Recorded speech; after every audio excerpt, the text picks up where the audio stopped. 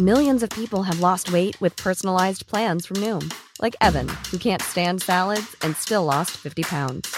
Salads generally for most people are the easy button, right? For me, that wasn't an option. I never really was a salad guy. That's just not who I am. But Noom worked for me. Get your personalized plan today at Noom.com.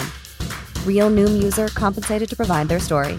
In 4 weeks, the typical Noom user can expect to lose 1 to 2 pounds per week. Individual results may vary. This episode of Everything Under the Sun is sponsored by NHTSA. A child's body temperature rises 3 to 5 times faster than an adult's, and leaving a child in a hot vehicle can lead to their death very quickly. Tragically, in 2020, 24 children died of pediatric vehicular heat stroke, and many of these incidents occurred when parents or caregivers simply forgot the child was in the car. Please set yourself reminders on your cell phone or place something you'll need in the back seat so you don't forget your child. Always look for your baby before you lock. From AccuWeather.com, this is Everything Under the Sun, our weekly podcast with stories and information about the weather and climate, all the things that you need to weatherproof your life. We go season by season, so this is episode number 2 of our summer 2021 series. And wow, what a warm-up, especially in the Northeast after that really substandard Memorial Day weekend with chill and rain. Then we went in the opposite direction for the first full weekend of meteorological summer in the Northeast and the Great Lakes with all that heat and humidity. Meanwhile, out west, things are still baking. Still got some rain and drizzle up in the Pacific Northwest. We'll get a full look at the weekend and the week beyond weather with Brandon Buckingham in our final of 3 segments. But in segments 1 and 2, a couple of things that I know you've been talking about, probably want to hear more about. One is the cicada situation. We highlighted that about 3 or 4 weeks ago in our spring series, but we're going to have Dr. Jim Fredericks back on to talk about what the cicadas are doing and how much longer some areas will have to deal with it. And we'll also be visiting in the garden with our own gardening expert, Brian May. He'll be by to give us some things now that we've gone from the spring season into the heart of summer in the garden. What are some things that we should be thinking about? And then Brandon Buckingham will be by to talk about that weather for the weekend and the week beyond. Friends, sit back, relax, and take a listen. It's time to talk about everything under the sun from AccuWeather.com. If you go back to the 10th episode in our spring series, the episode that dropped on May 14th, you will get a very in-depth talk from our next guest, Dr. Jim Fredericks. He's a board-certified entomologist. He received his BS in biology education from Millersville University, went on to get a master's and then a doctorate, a PhD in entomology and wildlife ecology from the University of Delaware in 2012, and has been with the National Pest Management Association. They run pestworld.org. They kind of help you get information about how to deal with pests across the nation. Now, while the cicada isn't necessarily a pest, it certainly is something that we've had to deal with. And wow, in the news, we've been seeing the effects in D.C. I think President Biden had to swat a cicada off of himself as he got ready to board a plane for that European trip to the G7 summit. I know the plane of the journalists who were going with the president, a following plane actually was delayed for several hours because of cicadas. I was watching the Memorial Golf Tournament over this past weekend in Columbus, and you could hear the cicadas in the television broadcast for sure. Now, here in central Pennsylvania, we still haven't gotten them yet. They haven't been making their way up through Philly or to New York, so I wanted to check in with Dr. Fredericks and see where we are in the situation and whether or not my hypothesis that that cold, rainy Memorial Day weekend in the Northeast has slowed the emergence down. Jim, it's great to have you back on the program. We talked several weeks ago in the midst of our spring series, getting ready for this grand emergence of Brood X cicadas. And all of a sudden, the weather, I think, threw a little wrench into things with that extremely chilly and wet Memorial Day weekend for the Great Lakes and into the Northeast. Kind of seemed like to me that it put a kibosh on the advancement of these critters in terms of where they were emerging. But I've seen some evidence now that that's starting to pick up again here in the last week or so. When I turned on the Memorial Golf Tournament from Columbus, Ohio over the weekend, it was very evident in their audio feed that the cicadas were out. I was just down to D.C. a couple of weeks ago, and they hadn't started in mass yet, but I think D.C.'s getting it now, from what I understand the last week. I'm reading a lot of reports about a lot of complaints on there. So is that the good premise, Jim, that it did slow down a little bit in terms of the emergence because we need to have that certain soil temperature, and that was kind of delayed a little bit because of that cold, rainy weather we had over Memorial Day? I think that's exactly what happened. In fact, it's almost a two-part temperature thing going on. The soil temperature was part of it, but even in places where the cicadas had begun to emerge, when we saw those temperatures that were, in the 40s and even cooler in some places, that's not good for cicada activity. Cicadas, just like all insects, are cold-blooded. And so they depend on warm temperatures in order to just be active, let alone fly or look for mates. So they were kind of in survival mode. So I think that probably pushed back emergence in some areas by a week or so, and activity in the same way. But as you mentioned, we're located here in Fairfax, Virginia, which is just outside of DC, part of the DC metro area. And I think we are probably close to our peak. It is loud in many places. The ground in some places is carpeted with cicadas. And so there's plenty of cicadas here. And that was an onset, right? Because like I said, I was just down there a couple of weekends ago. It went boom there, I guess, then in the last week or so. And it's probably the last 2 weeks.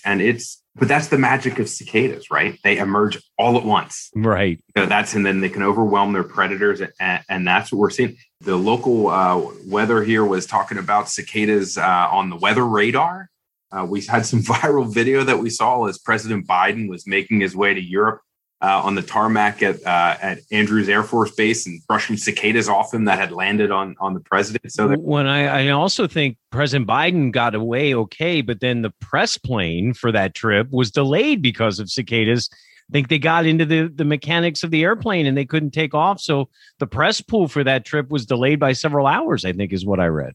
That's exactly right. So these cicadas that maybe were slowed down a little by the weather are seeking all the press and attention they can right now.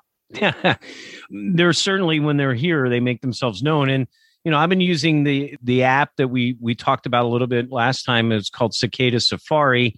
And when I, kind of pull it up here now, here in where I live in State College, it seems like we're kind of getting close.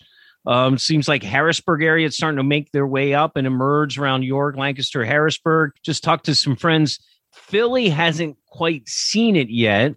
The maps that I see, Philly's on one of those places where maybe on the edge of Brood X, and it's also in a place where there's a lot of broods that intersect, it seems, in that Philly area. So it looks like Philly and Pennsylvania and up towards New York City are probably the areas here in the next week or so as we continue to reap the benefits of what has been a really warm week here in the past week or so. Get going here. Yeah, and I think that's following the pattern that we would expect, with the cicadas emerging first in the south and then kind of seeing a wave moving north, and just corresponding with the temperature. And I know that Pennsylvania must be very close right now, because here in Northern Virginia and Maryland, we're seeing plenty of cicadas. Again, let's go through. We talked and went through the life cycle of what they do. What is the cycle of your cicada experience here in the cyclical part? I mean, in the late summer, it seems to drag on. Those seasonal cicadas, the ones that come out every year towards the end of summer, they seem to kind of take their time and are around for several weeks. This is, like you said, a pretty concentrated 2-week period where they're going to come out, emerge, and be at their peak and then kind of wane off in your area. You will likely see a 2 or 3 week peak cicada time when they're just everywhere you look, everywhere, you walk outside and it's extremely loud. But the entire emergence probably takes place over the course of 6 weeks. With at first there's an emergence, and then the critical mass and air temperatures are warm enough for them to be active. That's when the males will start singing, they'll start chorusing and calling for females. Those females will then begin laying eggs. And then after 6 weeks or so, then they all just die off. And all we are left with are the hatching eggs and the nymphs that find their way underground for another 17 years of feeding. Pretty crazy stuff when you think about it. And again, just this idea that, we're talking about, this is the big brood. We use designations of Roman numerals. So this is Brood X or Brood 10. But some areas can have multiple broods for the cyclical cicadas. early and I think when I looked at the map, I think where we live, we have like 2 or 3 broods that come out. But again, this is the granddaddy of them all. And while it may not be the timing we were thinking about a couple of weeks ago, it does look like we're continuing to see that advancement off to the north and east. We're talking with Dr. Jim Fredericks from our friends at pestworld.org, or the National Pest Management Association. And Jim, coming up here just a couple of weeks here in summer is National Mosquito Control Awareness Week. That's coming up June 20th through 26th. Now, I was camping in the Poconos of Pennsylvania, and I was getting bitten already here in early June. It seemed a little early to me, but some of the flies and mosquitoes seem to be biting already. Just some thoughts as we get ready for National Mosquito Control Awareness Week of some things here where it's already been wet this early summer, where we can do some things to mitigate problems with mosquitoes. It can be a health crisis because mosquitoes do spread disease and problems, and certainly should be something that we think about and taking care of. Mosquito populations and mosquito pressure is going to be closely tied to wet weather. We typically think of mosquitoes as being, the flying, biting mosquito that bothers you on your camping trip or at a picnic, or your 4th of July watching the fireworks. The mosquito life cycle is not completely airborne. The eggs, the larvae, and the pupa of mosquitoes all develop in the water. And so standing water of any kind is going to be a concern. Now, different species of mosquitoes develop in different kinds of standing water, but you can do some things around your backyard that can help to reduce mosquito populations right there at your home, which I think is really important. Yeah, eliminate. And I had a spot where I wasn't even thinking about the water was collecting. And the next thing I know, I went over to that area and I was just getting bit. And I was like, oh, that's why there's this tub that I totally forgot about that had a bunch of standing water, and I wasn't thinking about it. So yeah, just maybe a little accounting here over the next couple of weeks where, especially before a big shower thunderstorm situation, where you might be getting places where the water would collect. When you think about it, you can do a simple survey of your own property to find, some of these places that might be surprising for you. We often hear, water collected in old tires, right?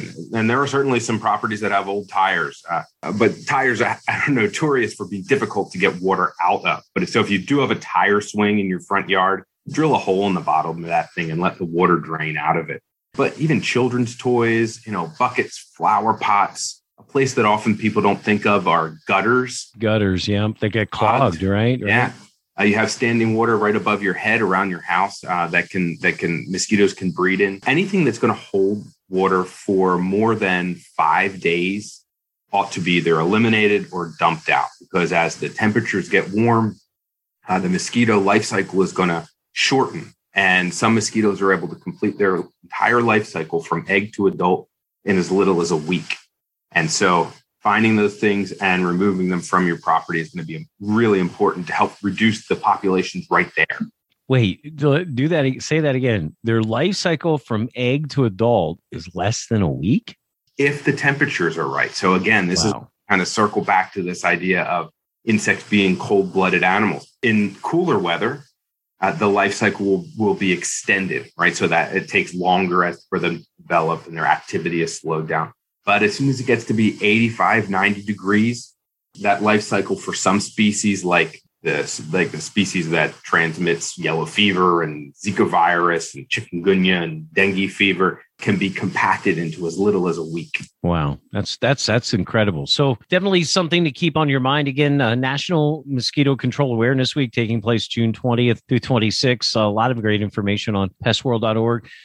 The other thing, Jim, is, this is the time of year when I start seeing the pollinators are out, but then also the more destructive and dangerous kind of things that are in that category, yellow jackets and wasps and hornets starting to get a little antsy and starting to get looking for homes. That's something you really need to keep an eye on, because I've been in a situation where just all of a sudden you look around and there's a wasp nest that is as big as your head and you've got problems, right? So it's something that you should keep an eye on here as you go through the next couple of weeks, where these things may be trying to build a nest. Yeah, and that's part of the kind of doing your own pest survey right there on your property. And so if you do suspect that there is a a hornet's nest or some yellow jackets nesting in the ground or in the wall of your home, we recommend when it comes to stinging pests, you call a pro.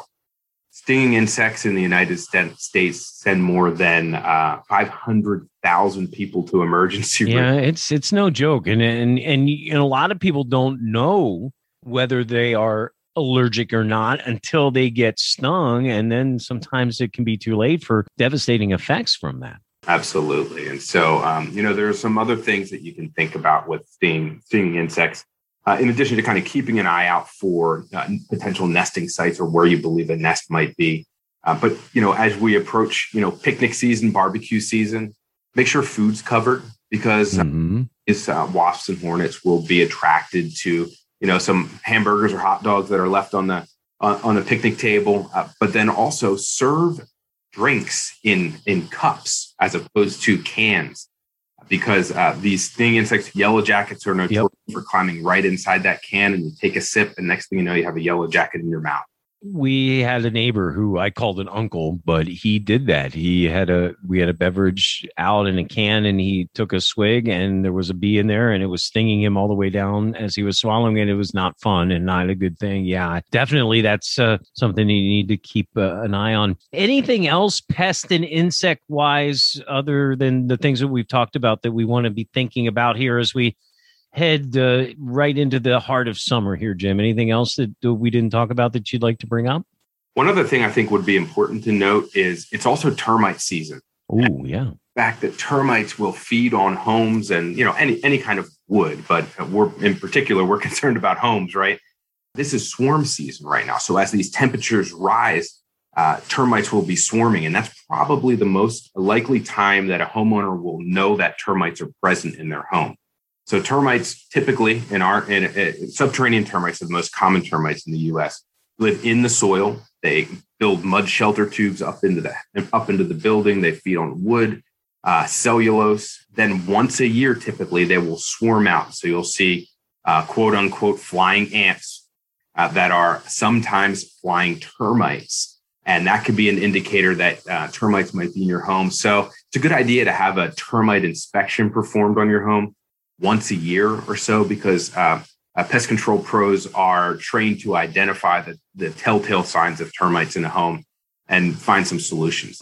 I know where I live, we have problems with carpenter bees in the spring. Does that, and their holes and things, does that lead to problems with other insects, or is that just each insect is kind of creates their own problems and keeps those problems to themselves? I don't know if that made sense in that kind of question. I think it does. And, insects, there's insects are extremely abundant, and insects are each have their own niche, right? Their own thing that they focus on. So carpenter bees, well, they're really pretty amazing, but they're considered wood destroying pests and can do some substantial damage if the wood is left untreated. Carpenter bees are making those holes in the wood and those tunnels inside the wood to lay their eggs for their young. Carpenter ants, on the other hand, are excavating inside wood just simply for galleries to house their colonies. Termites are actually eating the wood. So there are a number of different wood destroying pests that could be invading your home. When it comes to those carpenter bees that you mentioned, they can actually also be important pollinators, visiting flowers. And so best bet is to just make sure that any wood surfaces are painted or finished, because carpenters will not drill through finished or painted wood, and that'll give you some protection. They'll find somewhere else to go. I actually had good luck with traps the last couple of years where, I could get the carpenter bee in, that contraption and then take it over across the field and get it away. I didn't destroy it, but it did seem to kind of keep them more in check this year. I don't know. Carpenter bees are not likely to sting you, but there are bumblebees also that look just like right. Carpenter bees that don't live in the wood, and they will sting you. So if there are concerns, we are always recommending to call a pro when it comes to stinging insects, because you don't want to get in trouble with these things. Jim, we appreciate your insight, your guidance. It will be interesting to see those of us in the footprint of Brood X who will get that whir of a jet engine sound in the trees here in the next couple of weeks. And thanks for your updates. And we appreciate your time here on Everything Under the Sun. My pleasure. Thanks for having me. So again, we'll be tracking to see if those cicadas start emerging a little bit farther north and east into the northeastern part of the country where we expect Brood X to be here in the next couple of weeks. You can follow along. Cicadasafari.org is the place that you can go to get information about that app that you can track. And of course, you can visit Jim and his website, pestworld.org is a great place to get all the information that you need, not only about cicadas, but other pests as well. We're going to head into the garden. Brian May from AccuWeather, one of our great broadcasters in charge of our broadcast operations, and also a gardener himself, does some work for people. He's our gardening expert. He joins me up next to talk about early to midsummer gardening tips. You're listening to Everything Under the Sun from AccuWeather.com. Whether you're at home getting ready for work, packing the kids' lunch, or commuting, listen to AccuWeather Daily. Subscribe on your favorite podcast platform, and you'll get the top trending weather story of the day every day. Welcome back. You're listening to Everything Under the Sun from AccuWeather.com. I'm meteorologist Dean DeVore, your host, and I'm proud to be joined by a gentleman who's been with AccuWeather just as long, in fact, a few months longer than I have, coming up on 23 years. But Brian May not only has been a stalwart of our broadcasting division, he's been in charge of our radio broadcast operations for our stations, in charge of making sure that folks can get their things set up right. He's been doing that for dozens of years. He's been on the air on some of our AccuWeather stations for dozens of years. And for dozens of years, including when I used to live with him back in the early days, a master gardener. I mean, Brian's one of the people I learned a lot from. And Brian continues to work in gardening with a separate business here in the State College area, but also now has a podcast that we'll talk about here and some other great information. It's been an amazing time in the garden. I think my garden's just on rocket fuel going from spring into summer. I've got peonies and poppies and starting to get some dahlias, and pretty soon the hydrangeas are going to go here in Pennsylvania at least. What's your garden like? What are some things that you need to be thinking about here as we go through the month of June into July? Brian May from AccuWeather joins me with our gardening section here on Everything Under the Sun. Brian, welcome back to the show. It is, here we are. Well, you know, we just are rounding the first couple of weeks of meteorological summer. I think for gardening purposes, I feel like right now I'm in midsummer form because I've got that turnover now from the spring to the summer stuff. Everything that I started early pretty much now is all in the ground. After starting from seed, I put some stuff in the ground. Starting to see some nice early results and some things. A couple of the, I've had some beautiful poppies and peonies right now. We're just going crazy in my garden. And starting to see my first dahlias starting to bud and about ready to flower. And the Asiatic lilies look like they're going to explode. It's an interesting and fun time. Now, my hydrangeas, oh my goodness, Brian, this was last year in the Northeast. We had a weird spring. We had a huge warm up and then like a late freeze. It wouldn't go away. And then it finally came back. So the hydrangeas were a little bit weird. Looks like they are going to get some nice flowers at the beginning and then come up with a second. It's just everything's looking great. Good. I feel like it's September, actually. Really? Because it started early. So it's feels like it's late in the season. And May was the strangest month of weather that I ever worked in. It was just hot one couple of days and then extremely cold the next weekend. Right. We started out with that cool and clammy start to the month, and it heated up, and we thought, oh, here we go. Yeah. And then we had that awful Memorial Day weekend. Yeah. Which is, we just talked about that in the last segment with Jim Fredericks about how it kind of stunted the emergence of the cicadas, and it certainly stunted some of the things in the garden. I definitely saw a period there where there was about a week or so where things kind of slowed down, but now the heat and humidity building a lot of places and things are off to the races. So what I wanted to talk to you today about, Brian, is a couple of things. But one is some things that we need to do this time of year. And for me, I think it's a couple of things. One, it's learning how to water correctly in the heart of summer, when you've got fluctuations in the amount of moisture you're getting from Mother Nature, when to stake and prop up, or maybe some things to do that you don't have to do that. I know some people don't like to because it's an eyesore. I'm more about creating opportunities for seeing the foliage. So I think it's better than that. And then some other things that we should do. I think what we should be feeding stuff now is another thing. So let's start with the watering. We had George Ball here from Burpee Seed Company. And, for vegetables, he said, definitely you want to be watering in the mornings, right?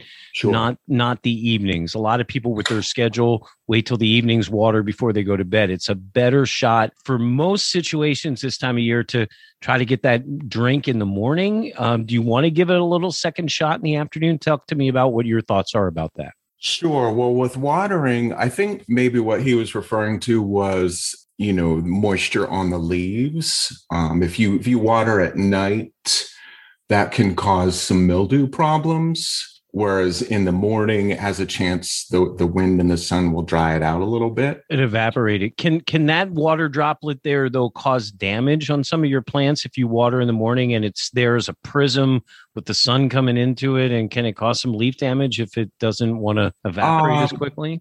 No, not really. I mean, it has a chance to, if it's depending on the time that you do it. I mean, if you do it when the sun's already feeling really hot, then that's kind of a problem. But if you're doing it in the morning, like I think he was referring to, right, that's a better So you don't want to wait till the sun's established, right, and on a totally sunny day, you don't want to be watering middle of the day, because you can actually do a couple things: shock your plant, and then also cause some damage to the leaves. The other aspect that I think it's hard to teach people who are kind of not as experienced is it's not frequency.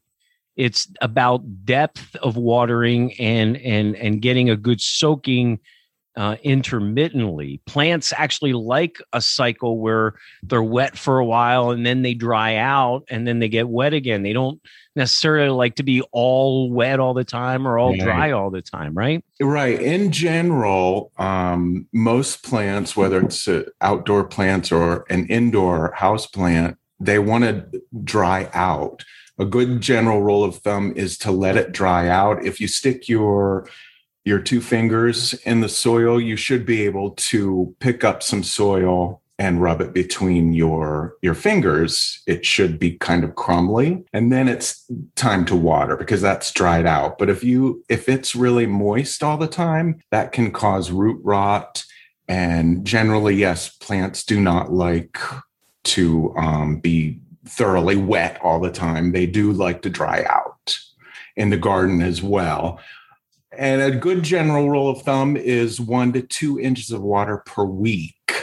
Now, how do I measure that if I don't understand? Like, as a meteorologist, I kind of have a feeling about how much that is and terms of rain gauge, but soil moisture sensors are becoming a dime a dozen. They're cheap and they're easy to get. I mean, is that at this point, when we're in 2021, we have the technology, is that something to invest in so we can kind of keep an eye on it rather than trusting our senses on that kind of thing? Sure. I think that's a good option. Anything that gives you that information is worth having. For me, I alternate gardens. I have about 16 flower beds around my house. I mean, I don't water them each one every day. I'll do a couple one day, a couple the next. So you just kind of have to judge. I would say daily watering is not a good thing for any garden. Now, heat sometimes plays a factor. If we're going through really hot 100-degree weather spells, then you definitely want to keep a better eye on the soil. Right. And we're talking about a spell of 2 or 3 days. One day is not going to problem. And then the other thing is, there are some, I know my hydrangeas are in a spot where they get the full morning sun. And so on those days midsummer where it's really searing and they can start wilting and drooping a little bit. Yeah. So maybe, I think there's a lot of those kinds of plants that we see where they'll say full sun or partial shade. I think you have to really try to give credence to maybe giving that partial shade in the afternoon with maybe planting it near something that the sun angle will give, you don't have to create shade artificially. You can think about where the shade's going to be in the afternoon and plant accordingly, those kinds of things. Sure. Or some plants you can give shade by planting them next to a taller perennial, just depends on each individual garden. We talk about watering. We've talked about, let's talk about fertilizing a little bit. Obviously we always tend to fertilize when we plant. We, not only use extra fertilizer on top of it, but the potting mixes that we buy have a ton of fertilizer. Is that something that I can get by with without adding anything, or do I need to continue to fertilize as we go through the growing season? And if so, how often should we be doing that? For me, I feel that the fertilizing should happen when you're first putting a plant in the ground. At that point, using compost and whatever soil you're adding to it, around the plant. And I feel that once a year for fertilizer is plenty. If you're adding, whether it's manure or compost to your soil, do that once a year. That should be plenty enough, but keep your eye on the plants and see how they're doing and go from there. There are certain plants, though, that do take a little extra. I think roses tend to take that water soluble fertilizer, and some of those real hard flowering plants like a little bit of extra. And I think that's just the easiness now of just either mixing it and adding it to the water, or that kind of stuff is pretty easy to do right now. Yeah, with roses are always a tricky thing anyway. They're very particular, so you just have to keep your eye on them, and you have to nurse things along. You have to give them some TLC all the time. We're talking with Brian May, our resident gardening expert, who Brian now has a podcast. It's called Fresh Clippings. This past week is episode 5, gardening in small. This is me, gardening in small spaces, vegetable chores, and hydrangea. This is my thing right here. So dedicated to you. what are the because my garden, folks, is just my partner and I live in a duplex, and so we just have the plantings around our house. But did you see my peonies? Did I show you those? I don't think you showed them. I need to show those. The pink ones, and then the yellow Ito ones were just amazing. But yeah, this Fresh Clippings. You can go to podbean.com and look up Fresh Clippings podcast. So let's talk about vegetable chores. What are some vegetable chores we should be doing right now?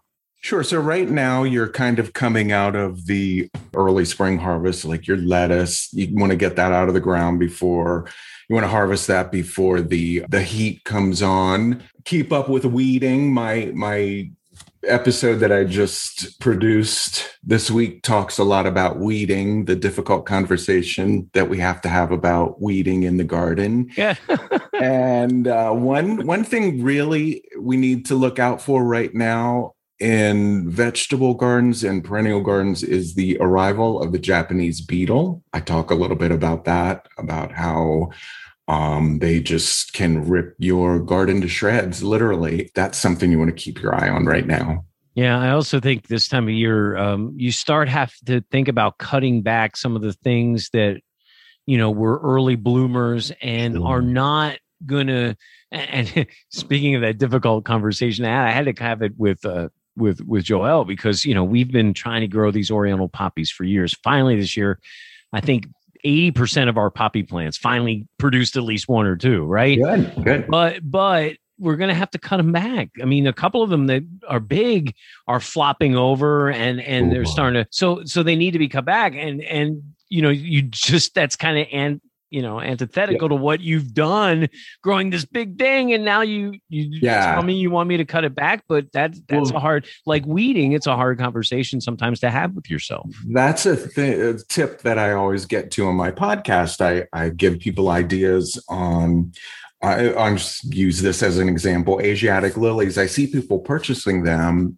I wonder where they're going to put them because they look gorgeous while they're blooming, but once they're done blooming, you're left with just a spike.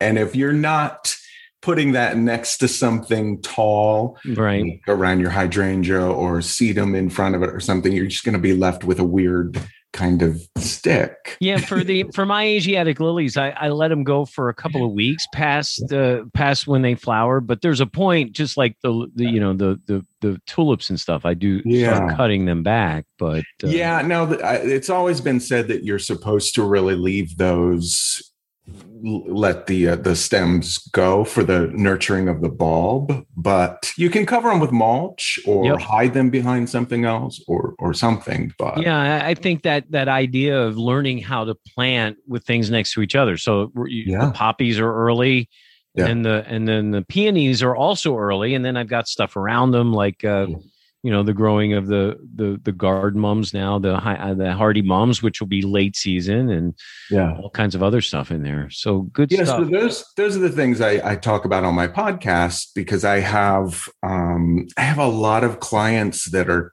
they want pretty gardens and beautiful things, but they don't know how to achieve that, and they don't enjoy doing it. So that's who I work for. But I also, on my podcast, I just like to give easy to follow ideas or little tips that can help the novice along. Well, and I'm no expert. I want to make that clear. Everybody that always tells me they're not an expert in something, that means they probably know a lot more than they give themselves credit for. Well, I have a lot of experience in the garden, but I shy away from calling myself an expert. So. All right. So make sure that you're watering and trying to learn the frequency of what you need to water. Maybe pay attention to that soil moisture level, maybe learn about it.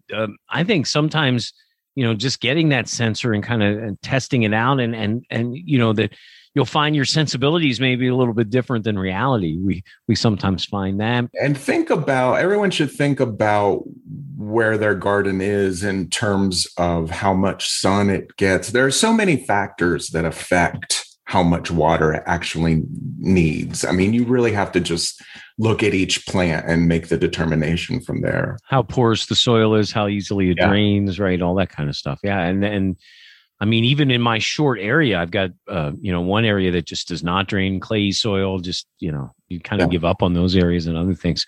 Great stuff. Again, the podcast is Fresh Clippings. Brian has dropped episode 5 already, and he's working on episode 6. You can get that at podbean.com. We were talking in that last segment about the cicadas. I know we're kind of waiting for them here where we are in central Pennsylvania. Jim talked a little bit about pest stuff other than Japanese beetles, some other things that we might look at pest-wise here in the next couple of weeks. Make sure that we're keeping on top of that. Don't let any problems sneak up on us in terms of pests in the garden. Well, I encourage everyone to kind of do some research on good bugs versus bad bugs, because there is a huge difference in the garden. And there are a lot of ways to attract the good bugs that will eliminate your bad bugs. So I'm going to talk about that in an upcoming podcast as well. So, we'll talk about that in an upcoming visit. Brian May, would love to. It's always great to be with you, my friend. And thanks for helping us in the garden here as we roll through summer. All right. Good luck, everyone. Thank you. Again, one more time for information about how to get on Brian's podcast. Again, you go to podbean.com. The name of his podcast, Fresh Clippings, the most recently produced episode 5, Gardening in Small Spaces, Vegetable Chores, Hydrangeas. And of course, he previewed that episode 6 that should be dropping too. So join Brian May on Fresh Clippings.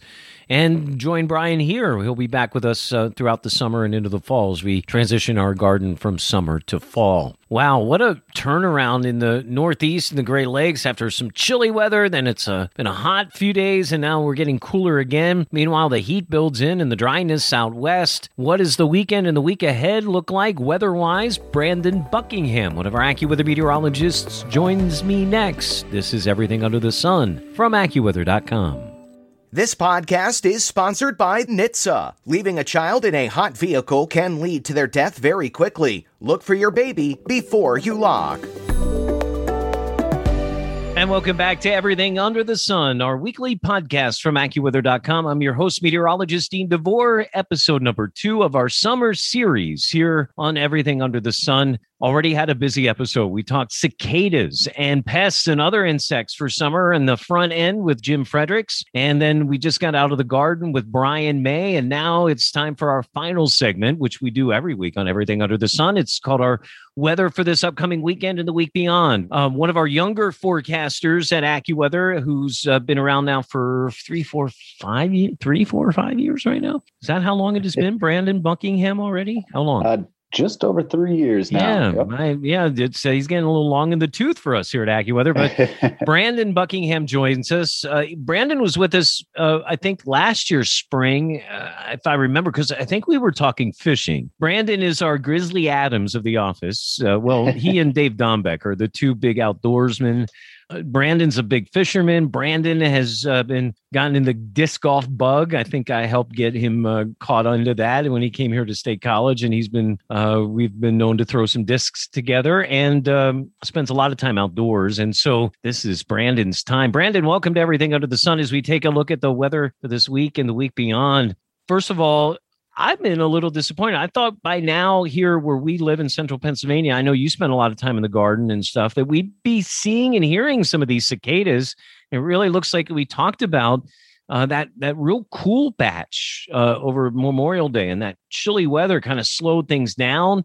But I think pretty soon, you and I, when we're out in the disc golf course, we might be hearing that song here soon in central PA. Yeah, I was kind of surprised over the last few days with the heat and humidity building up that you didn't hear them ringing in the background. But this has been an amazing late spring, early summer already, especially the fluctuations that we've seen. You know, we went from an awful Memorial Day weekend, right? Just, especially in the Northeast, the Midwest and the Great Lakes kind of perked up a little bit, but one of the chilliest and roughest and awfulest Memorial Day weekends that I ever remember. Then we just kind of surged right back into summer in those places with heat and humidity that were rivaling things that we'd see in July and August. And now we're kind of settling back. We call it a backdoor front because most frontal boundaries and the weather progresses from west to east across the United States. But when things come at you from a different direction, and this front's coming in, I'd actually call it an attic front, not a backdoor front. It's coming in from the top, right? It's kind of pushing down this cooler, drier air that we've been seeing as we've started into the weekend, but it's setting up some boundaries. It's going to make for an interesting forecast. Certainly not the awfulness of Memorial Day weekend in the Great Lakes and the Northeast. Well, and let's talk about the Northeast, because the Great Lakes stay pretty warm. But the Northeast, not the awfulest, not the hottest, somewhere in between, and maybe a little bit unsettled, I think is the early call. Brandon, would you agree for this upcoming weekend? As you had mentioned, I mean, how we've kind of been on a roller coaster ride to end spring and start summer out here with a very cold Memorial weekend and then a very warm weekend last weekend. So we're kind of flattening things out in a sense, temperature-wise, this weekend with a little bit, a little closer to seasonable averages with more widespread 70s rather than 80s and 90s like we've been experiencing in recent days. So personally, I'm a fan of that. I'm not. You don't like it hot and sweaty, right? Some people do. I mean, we have people in our and that's a thing. I mean, this is the thing that kind of makes weather so a lot like sports, because there's a lot of debate. I mean, there are people that just love the stifling heat and humidity. They like that a lot better from cool and cold. I'm the opposite. As I've gotten older, I like the dry. Warm is okay, but you have to go down to the Southwest a lot of times to get that intense dry heat that we talk about all the time. So yeah, it's really an intense personal thing. But to me, Brandon, I think the biggest thing is just how quickly things change. And then that tells me that the models past 3 or 4 days right now are good for guidance in general. But if you really want to hone in, I think we're in, especially Northeast and Great Lakes, we're in a pattern that's very progressive. So we're going to get kind of like a wave. You're going to get 2 or 3 days in that upper echelon of warm, humid, summery weather. Then it's going to kind of come down, get cooler, unsettled. We're going to be in a cool, unsettled pattern, the bottom of that wave for a while. And then it's going to kind of come back up. And it's going to be 3 or 4 days in each kind of zone for a while. And it's going to be trying to figure out for you and for us when those nicest days are and when the down days are. I think we're going to have a little bit of both in those areas. Agree with that? Yeah, exactly. And like you had mentioned, kind of looking forward into early to middle of the week next week, that may be a kind of sliding towards that downward trend, like you had mentioned, some of the lack of a better term, cooler air, a little more seasonable air, along with those chances of still a few showers and thunderstorms, early to midweek next week across the Northeast, prior to potentially things warming up briefly. It's a bit of a roller coaster ride here as we're entering, the middle stretch of June. Certainly, we need to keep an eye on who's going to have a wet weekend and who's not. I'll tell you who's not, and that's the middle of the country. I mean, this drought that we're seeing in a lot of the places Midwest and Upper Plains really baked in. Who's going to be wet? Well, there's going to be a zone, and one of the zones, and we're seeing it as we enter the weekend, is that Mid-Atlantic areas back away from the coast, DC and back into the Virginias, Carolinas to the south, and then really the southeast down to the Gulf Coast really has showers and thunderstorms. A lot of the weekend looks like central southern Florida is dry. The Western Gulf is dry, and of course, all that dry heat in the middle of the country, and it's dry all the way then to the West Coast. The Pacific Northwest has some showers, but we're seeing a lot of dry areas in this country, and those continue to build, like a place like Chicago, still in the extreme drought, and they're not going to get out of it here. There's just no organized ways to bring precipitation here over the next several days. Yeah, it is going to be real interesting to watch. Again, the building heat from the southwest, expanding through the Rocky Mountains, through a majority of the plains late this weekend into early next week. Again, it looks like another stretch of potentially record challenging highs across the central and northern plains. Once again, I mean, they've already dealt with, less than a week or so ago, triple digit heat in a lot of cities across the plains. And it looks like we're setting up for another round of that. And, it'll kind of come in waves, but farther east of there across the Midwest, those glancing blows of borderline extreme heat. And then the other thing we need to keep an eye on is the tropics. After getting off to that fast start, even before in the Atlantic Basin, before the season actually officially began, we've been quiet, but the models keep hinting that something wants to develop in the Gulf. They were trying to put something in the Eastern Gulf towards the end of the weekend, early next week, and now the Western Gulf may have something. I think we have to keep an eye on that area around the Yucatan here as we go through the weekend and into next week. I think it could get very busy. That's normal place for this time of year for things to spawn up, either near that peninsula or in the southwestern Gulf. So I think that's an area for next week we got to keep a big eye on. Especially for residents along the western Gulf Coast. It's, in those flood-weary areas of Texas and Louisiana. It's, there's still a lot of question marks in the modeling and where, well, if, when, and where this system, may form and then track. But yeah, for those areas, Texas, Louisiana, a lot of the southern states dealing with saturated soils. So early season tropical threat is not what they would like to see down there. Yeah, and it doesn't even have to be a named organized system. It can just become a tropical wave and come in there and create problems because of all the moisture that they've had. Yeah, that's good stuff. So, we spent some time in the previous segment with Brian May from AccuWeather talking about garden stuff. I know you're a gardener and things going well in your stuff here in this early growing season. This increased heat, humidity, and rainfall the past few weeks definitely has helped to green things up. I can tell you, though, the bugs are starting to become a bit of an issue though now with that moisture coming up. There's a number of beetles and other pests to deal with. So yeah, we talked about that in our first segment, but yeah, I was camping this past weekend, and it seemed to me awfully early to start getting bitten as much as I was getting bitten out in the evenings and stuff. Well, Brandon, it's good to talk to you. Thanks for being with us. I think an interesting week ahead. Again, the highlights for this weekend in the Northeast, cooler, somewhat unsettled, although I think coastal areas may stay dry on Saturday, maybe some showers, thunderstorms Sunday.